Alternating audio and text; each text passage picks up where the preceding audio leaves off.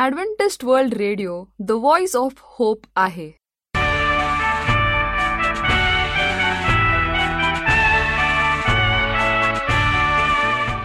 नमस्कार श्रोते हो, जीवन ज्योती या कार्यक्रमात आपला हार्दिक स्वागत. ह्या कार्यक्रमाविषयीचे प्रेम जे आपण पत्राद्वारे SMS द्वारे कळविता त्याबद्दल आम्ही आपले आभारी आहोत. श्रोते हो, आजच्या कार्यक्रमामध्ये आपण ऐकणार आहोत सुमधुर गीत आणि पवित्र शास्त्रावर आधारित संदेश. आजच्या कार्यक्रमाची सुरुवात करूया या सुमधुर गीताने.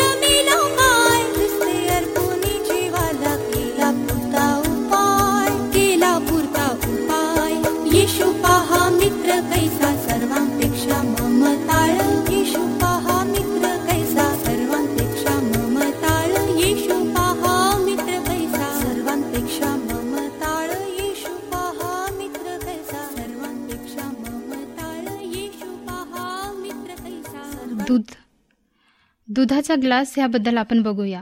एक दुधाचा ग्लास आपल्या जीवनामध्ये काय कार्य करतो त्याच्यासाठी आपण एक छोटीशी गोष्ट बघू. एक गरीब मुलगा घरोघरी जाऊन वस्तू विकून शाळेचा खर्च भागवत असे. एके दिवशी त्याच्या लक्षात आले की त्याच्याकडे फक्त 10 सेंट शिल्लक राहिले होते आणि त्याला अत्यंत भूक लागलेली होती. त्यामुळे पुढच्या घरी गेल्यावर तिथे काहीतरी खाण्यासाठी मागायचे असे त्याने ठरविले. पण एका सुंदर तरुणीने घराचे दार उघडताच त्याचे भान हरपले. त्याने खाण्याऐवजी फक्त पाणी मागितले. त्याचा चेहरा पाहून तिला वाटले की तो भुकेला आहे. त्यामुळे तिने मोठा ग्लास भरून दूध आणले.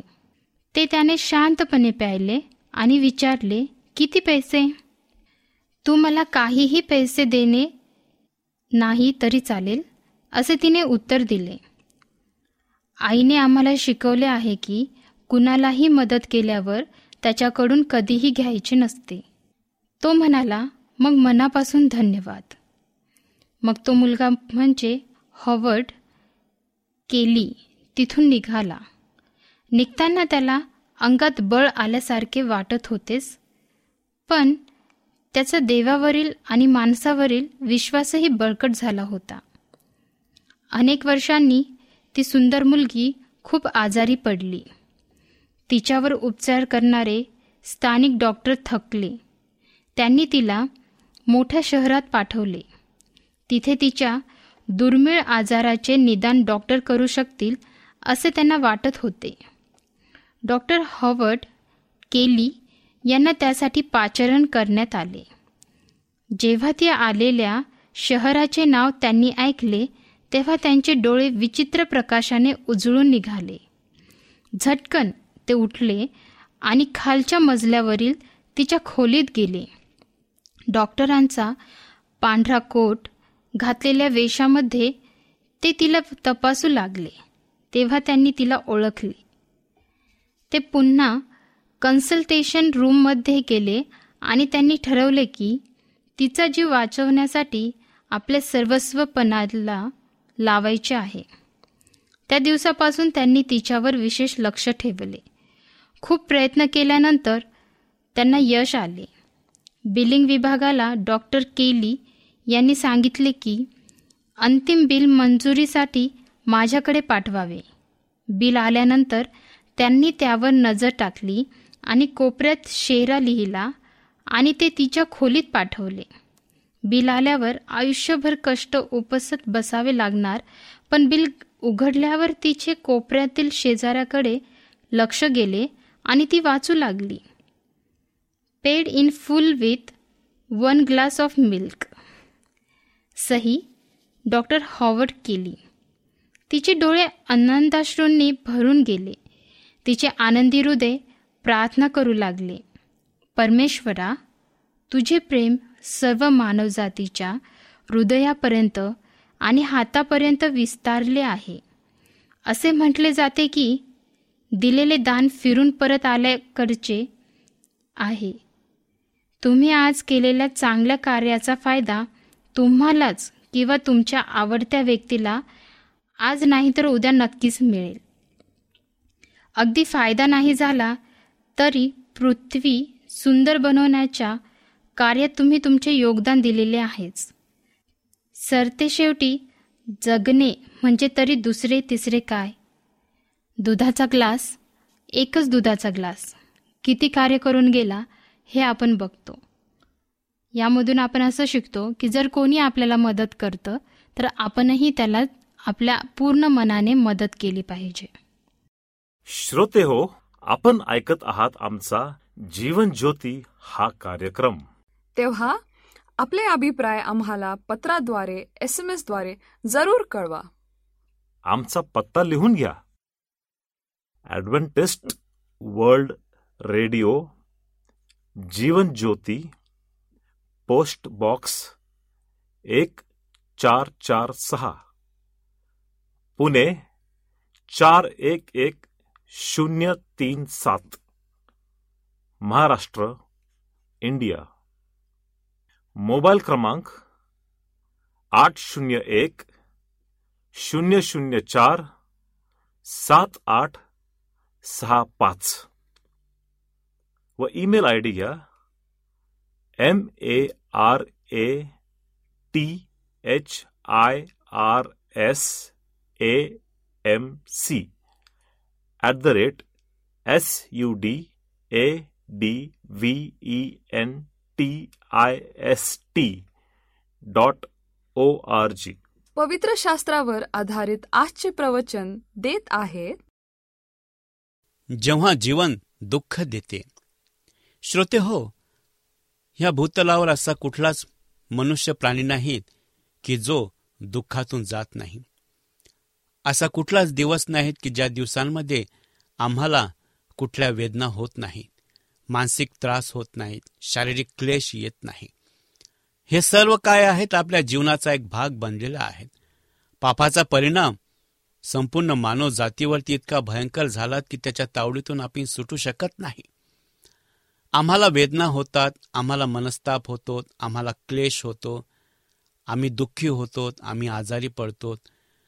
कधी आमचे स्वकीय आमचं मन दुखवतात, कधी परके आमचं मन दुखवतात. अशीच परिस्थिती नेहमी चालू राहते. आणि ह्या सर्वांचं एकच सार आहे की आमचं जीवन एक दुःखमय आणि कठीण आहे. हा एक शिक्का आम्ही स्वतःवरती मारून बसतो आणि नेहमी रडगाणं हे एकमेकांच्या पुढे आम्ही सादर करतो. परंतु ह्या प्रत्येक गोष्टीतून मार्ग आहे, आणि तो मार्ग म्हणजेच प्रभू येशू ख्रिस्त.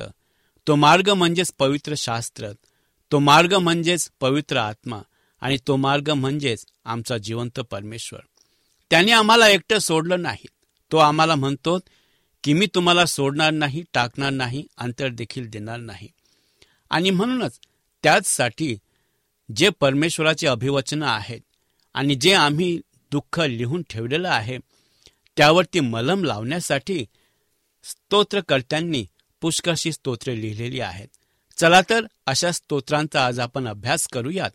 आणि त्यासाठी आजच्या मननासाठी जो भाग निवडलेला आहे पवित्र शास्त्रातला, तो स्तोत्रसंहिता याचा 88वा अध्याय 1 ते 18 वचन. आणि आजचा संदेश आहे जेव्हा जीवन दुःख देते. स्तोत्रांच्या पुस्तकात 150 स्तोत्रे आहेत. हे स्तोत्र आहेत. आणि स्तोत्र 88 हे निश्चय सर्वात दुःखद आहे. या स्तोत्राचे शब्द हृदय पिळवून टाकणारे आहेत. येथे एक माणूस आहे जो आपले जीवन जगू इच्छित नाही, त्याला मरायचे आहे.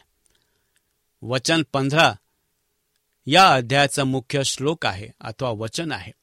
या माणसाच्या समस्येचे मूळ त्याच्या तरुणपणापासून आहे. कोणालाही निश्चितपणे माहिती नाहीत, परंतु हे शक्य आहे की स्तोत्रकर्त्याला कुठला तरी विकार किंवा आजार आहे किंवा मानसिक त्रास आहे. वचन 6 आणि 7 आणि 3 जर पाहिलं त्यामधील त्याच्या शब्दाकडे लक्ष द्या. त्याच्या दुःखचे स्वरूप काहीही असो, तो त्याला त्याच्या जीवनावरील परमेश्वराची शिक्षा म्हणून पाहतो. वचन 7 आणि 16 ते खरे आहे की नाही आम्हाला माहिती नाही, परंतु ज्यांनी मोठ्या प्रकाशाविरुद्ध पाप केले त्या प्रत्येकांना आजार हा झालेला आहे. हे देवासाठी असामान्य नव्हते. जुन्या करारात 3 प्रसंगांचा उल्लेख आहे. पहिला आहे परमेश्वराच्या उपासस्थानाविरुद्ध पाप केल्याबद्दल राजा हिजकिया. दुसरे इतिहास याचा 26वा अध्याय 16 ते 21 वचन. अलिशाचा सेवक गेहजी याने देवाच्या तारणाच्या विरुद्ध पाप केल्यामुळे. दुसरे राजे याचा 5वा अध्याय 27 वचन. आणि तिसरा मुद्दा आहे देवाच्या सेवकाविरुद्ध पाप केल्याबद्दल मोशेची बहीण मिरियम.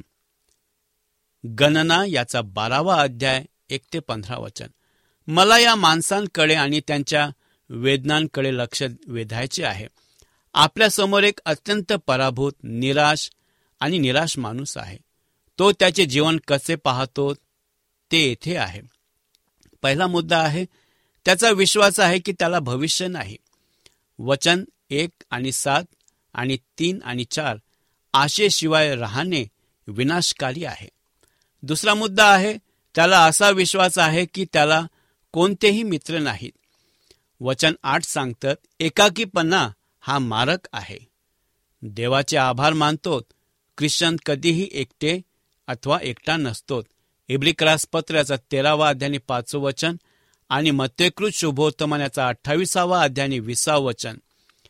तिसरा मुद्दा आहे त्याला असा विश्वास आहे की त्याला कोणताही पाया नाही. वचन 10 ते 12 त्याला असे वाटते की त्याला कोणतीही आशा नाही आणि त्याला धरून ठेवण्यासारखे काहीही नाही. त्याचा असा विश्वास आहे की त्याने परमेश्वराकडे मदतीसाठी केलेली सर्व मदतही व्यर्थ ठरली आहे. चौथा मुद्दा त्याचा विश्वास असा आहे की त्याला विश्वास नाही. त्याला प्रार्थनेमध्ये कोणतीही अपेक्षा नाही. त्याच्याकडे त्याच्या समस्यांचे स्पष्टीकरण नाही. त्याचे आयुष्य अनेक वर्षापासून असेच आहे आणि त्याच्या जीवनातील दुःखाला अंत नाही. त्याचा असा विश्वास आहे की शेवटी तो मरेपर्यंत या जड ओझ्याखाली संघर्ष करण्याचा निषेध केला जातो. आम्ही त्याच्या आधी इथे आलो आहोत. कदाचित तुम्ही आता इथे आहात, किंवा कदाचित तुम्हाला अशा एखाद्या व्यक्तीची जाणीव असेल जो निराशेच्या गर्दीत गेला आहे. असे असल्यास मला विश्वास आहे की या माणसाच्या समस्या आणि आज तुमच्याकडे असलेल्या समस्यांची उत्तरे या स्तोत्रात सापडतील. जेव्हा आयुष्य खूप दुःखद असते तेव्हा आम्हाला कोणती पावले उचलावी लागतील ते मला सामायिक करू द्या. या स्तोत्रात गडद निराशेत आशेचे काही किरणे आहेत. मला तुमच्याशी या क्षणाबद्दल बोलायचे आहे. जेव्हा आयुष्य दुखावते, जेव्हा जीवन दुःख असेल, तेव्हा जीवनातील वेदनादायक काळ आपल्याला कोणती पावले उचलण्यासाठी आवश्यक आहे हे मला सूचित करायचे आहे. पहिला मुद्दा आहे, तुमचा देवाशी संबंध टिकवून ठेवा. सर्व समस्यांसह हा माणूस प्रार्थना करत राहिला. अशा प्रश्नांना तोंड देताना त्याने प्रार्थना केली हे ओळखणे आपल्याला मदत करू शकते. त्याने सतत प्रार्थना केली, रात्र दिवस, दररोज, दिवसभर, दररोज. पहिली गोष्ट, कधीही हार मानू नका आणि प्रार्थना करणे कधीही थांबवू नका. आम्हाला प्रार्थनेत झटपट सुरू ठेवण्यास सांगितले आहे. पहिले थेसलोनिकरास पत्र याचा 5वा अध्याय आणि 17 वचन, अखंड प्रार्थना करात. रोमकरास पत्र याचा 12वा अध्याय आणि 12 वचन, प्रार्थनेत झटपट चालू ठेवात. आणि कलसेकरास पत्र याचा 4था अध्याय आणि 2 वचन, प्रार्थना चालू ठेवा आणि आभार प्रदर्शन पहा. स्तोत्र संहिता याचा 55वा अध्याय 16 ते 17 वचन, माझ्यासाठी मी देवाला हाक मारील आणि परमेश्वर मला वाचवेल. संध्याकाळ, सकाळ आणि दुपार मी प्रार्थना करील. मी मोठ्याने ओरडेल आणि तो माझा आवाज ऐकेल, पण मी स्वतःला प्रार्थनेला देतो. त्याने भावनिक प्रार्थना केली, रडणे, ओरडणे आणि आवाज देणे. लहान मुलाप्रमाणे तो प्रभूकडे गेला. हे ओझे त्याच्यावर जड होते आणि ते त्याच्या हृदयाला स्पर्श करत होते. तो भावनिक दृष्ट्या तुटलेला मनुष्य होता. भावना हा प्रभावी प्रार्थना जीवनाचा एक महत्वाचा भाग आहे. तुमच्या चुका एकमेकांसमोर कबूल करा आणि एकमेकांसाठी प्रार्थना करा, जेणेकरून तुम्ही बरे व्हाल. नीतिमान माणसाची परिणामकारक उत्कृष्ट प्रार्थना खूप फायदा देते. याकोब याचा 5वा अध्याय आणि 16 वचन, मी माझ्या रडण्याने थकलो. रात्रभर मला पोहण्यासाठी झोपायला लावले. मी माझ्या अश्रूंनी माझ्या पलंगात पाणी पाजलेलं आहे किंवा भिजवलेलं आहे. स्तोत्र संहिता याचा 6वा अध्याय आणि 6 वचन, मानवी भावना आणि ओझे परमेश्वराच्या हृदयाला स्पर्श करतात. स्तोत्र संहिता याचा 56वा अध्याय आणि 8वं वचन सांगतात आम्हाला, तू माझी भटकंती सांगतोस, तू माझे अश्रू तुझ्या कुप्पीत ठेव, ते तुझ्या पुस्तकात आहे का. इब्रिकरास पत्र याचा 4था अध्याय 15 ते 16 वचन, कारण आमच्याकडे असा महायाजक आहे ज्याला आमच्या अशक्तपणाची भावना जाणू शकतो आहे. जेव्हा मानवी शब्द आपल्याला अपयशी ठरतात तेव्हा आत्मा ताब्यात घेतो. त्याचप्रमाणे आत्मा देखील आपल्या दुर्बलतेला मदत करतो. कारण आपण कशासाठी प्रार्थना करावीत हे आपल्याला माहिती नाहीत, परंतु आत्मा स्वतः आपल्यासाठी आक्रोश करून मध्यस्थी करतो, जे उच्चारले जाऊ शकत नाही. आणि जो अंतःकरणाचा शोध घेतो त्याला आत्म्याचे मन काय आहे ते कळते, कारण तो देवाच्या इच्छेनुसार संतांसाठी मध्यस्थी करीतो. रोमकरास पत्र याचा 8वा अध्याय 26 ते 27 वचन, त्याने हुशारीने प्रार्थना केली. त्याने आपली प्रार्थना केवळ देव आणि देवाकडे निर्देशित केली. त्याने देवाला हाक मारली. तो त्याच्या संतांच्या प्रार्थना ऐकतो आणि त्याचे उत्तर देतो. यिर्मया याचा 33वा अध्याय आणि 3 वचन, मला हाक मार म्हणजे मी तुला उत्तर देईल आणि मी तुला महान आणि पराक्रमी गोष्टी दाखवीन ज्या तुला माहीत नाहीत. यशाया याचा 65वा अध्याय आणि 24वे वचन, आणि असे होईल की त्यांनी हाक मारण्यापूर्वी मी उत्तर देईल आणि ते बोलत असतानाच मी ऐकेल. हे नाव आहे यहोवा. हे देवाचे नाव आहे जे त्याला करार पाडणारा म्हणून संबोधते. हे नाव आपल्याला सांगते की तो देव आहे जो त्याच्या लोकांवर विश्वास ठेवतो. तो असा देव आहे जो कधीही चुकत नाही आणि जो कधीही स्वतःचा त्याग करत नाही.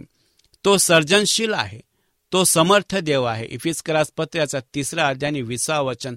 तो असा देव आहे की जो कधीही आणि कोणत्याही ठिकाणी अशक्य गोष्टी शक्य करू शकतो. आणि म्हणूनच देवाशी तुमचा संबंध कायम ठेवा. देवाप्रती तुमची वचनबद्धता कायम ठेवा. या स्तोत्रात देव शांत आहे.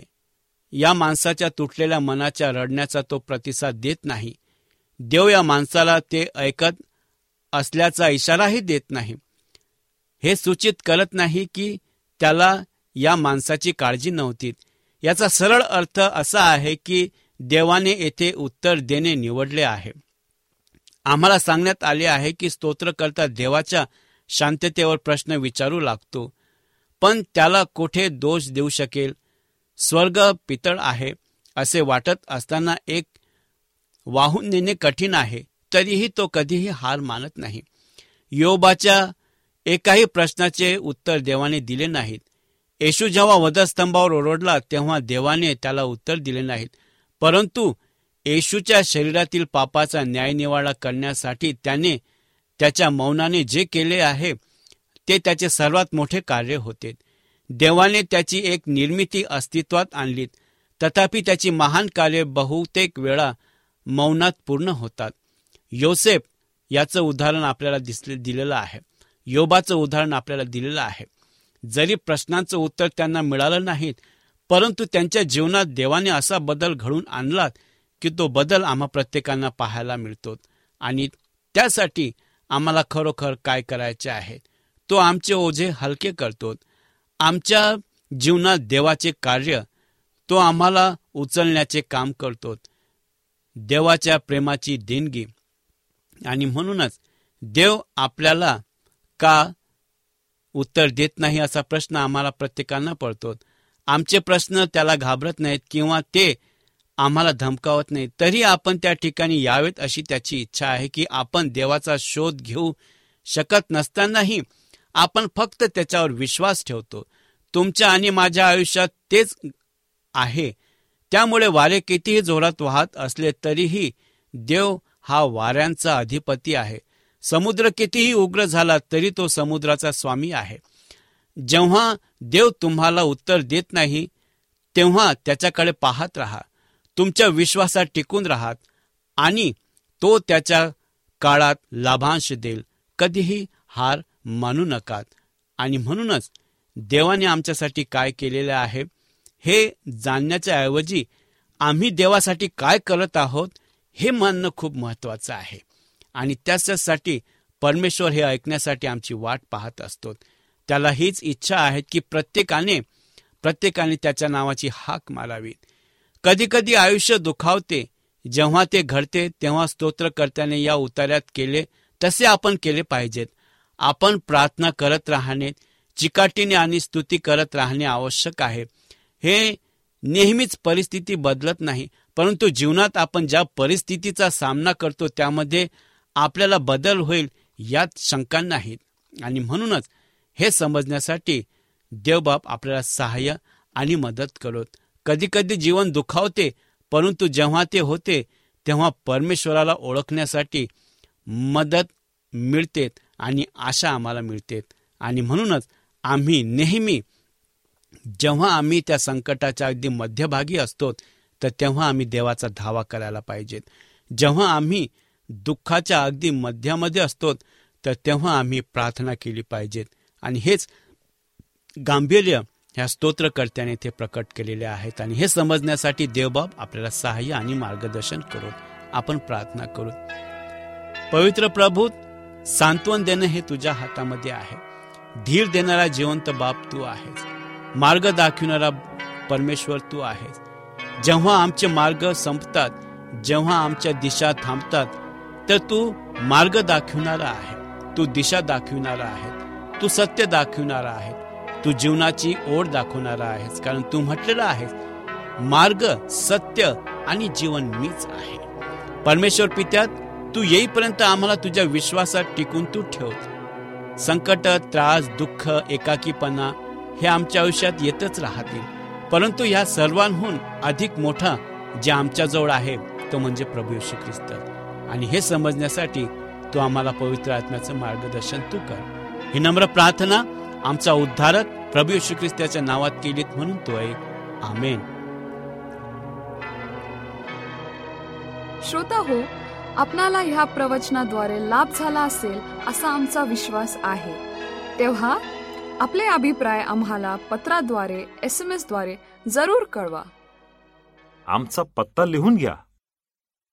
Adventist World Radio, Jeevan Jyoti, post box 1446, Pune 411037, Maharashtra, India.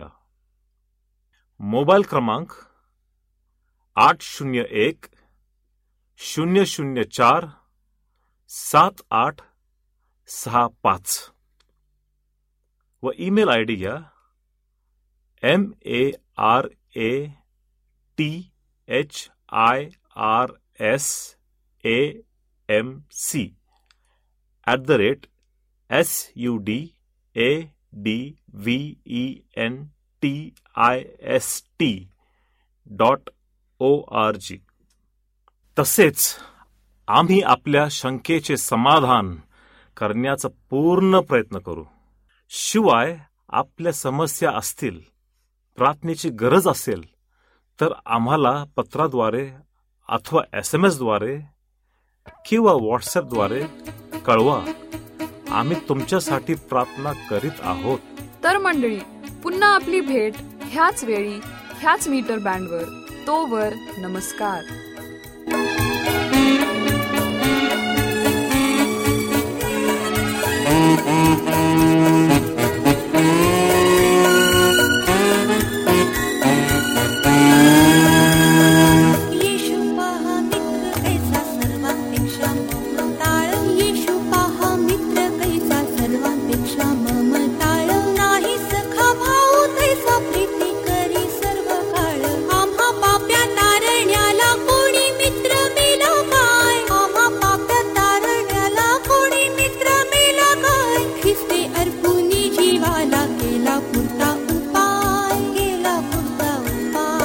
Yeshu पहा मित्र कैसा सर्वांपेक्षा ममता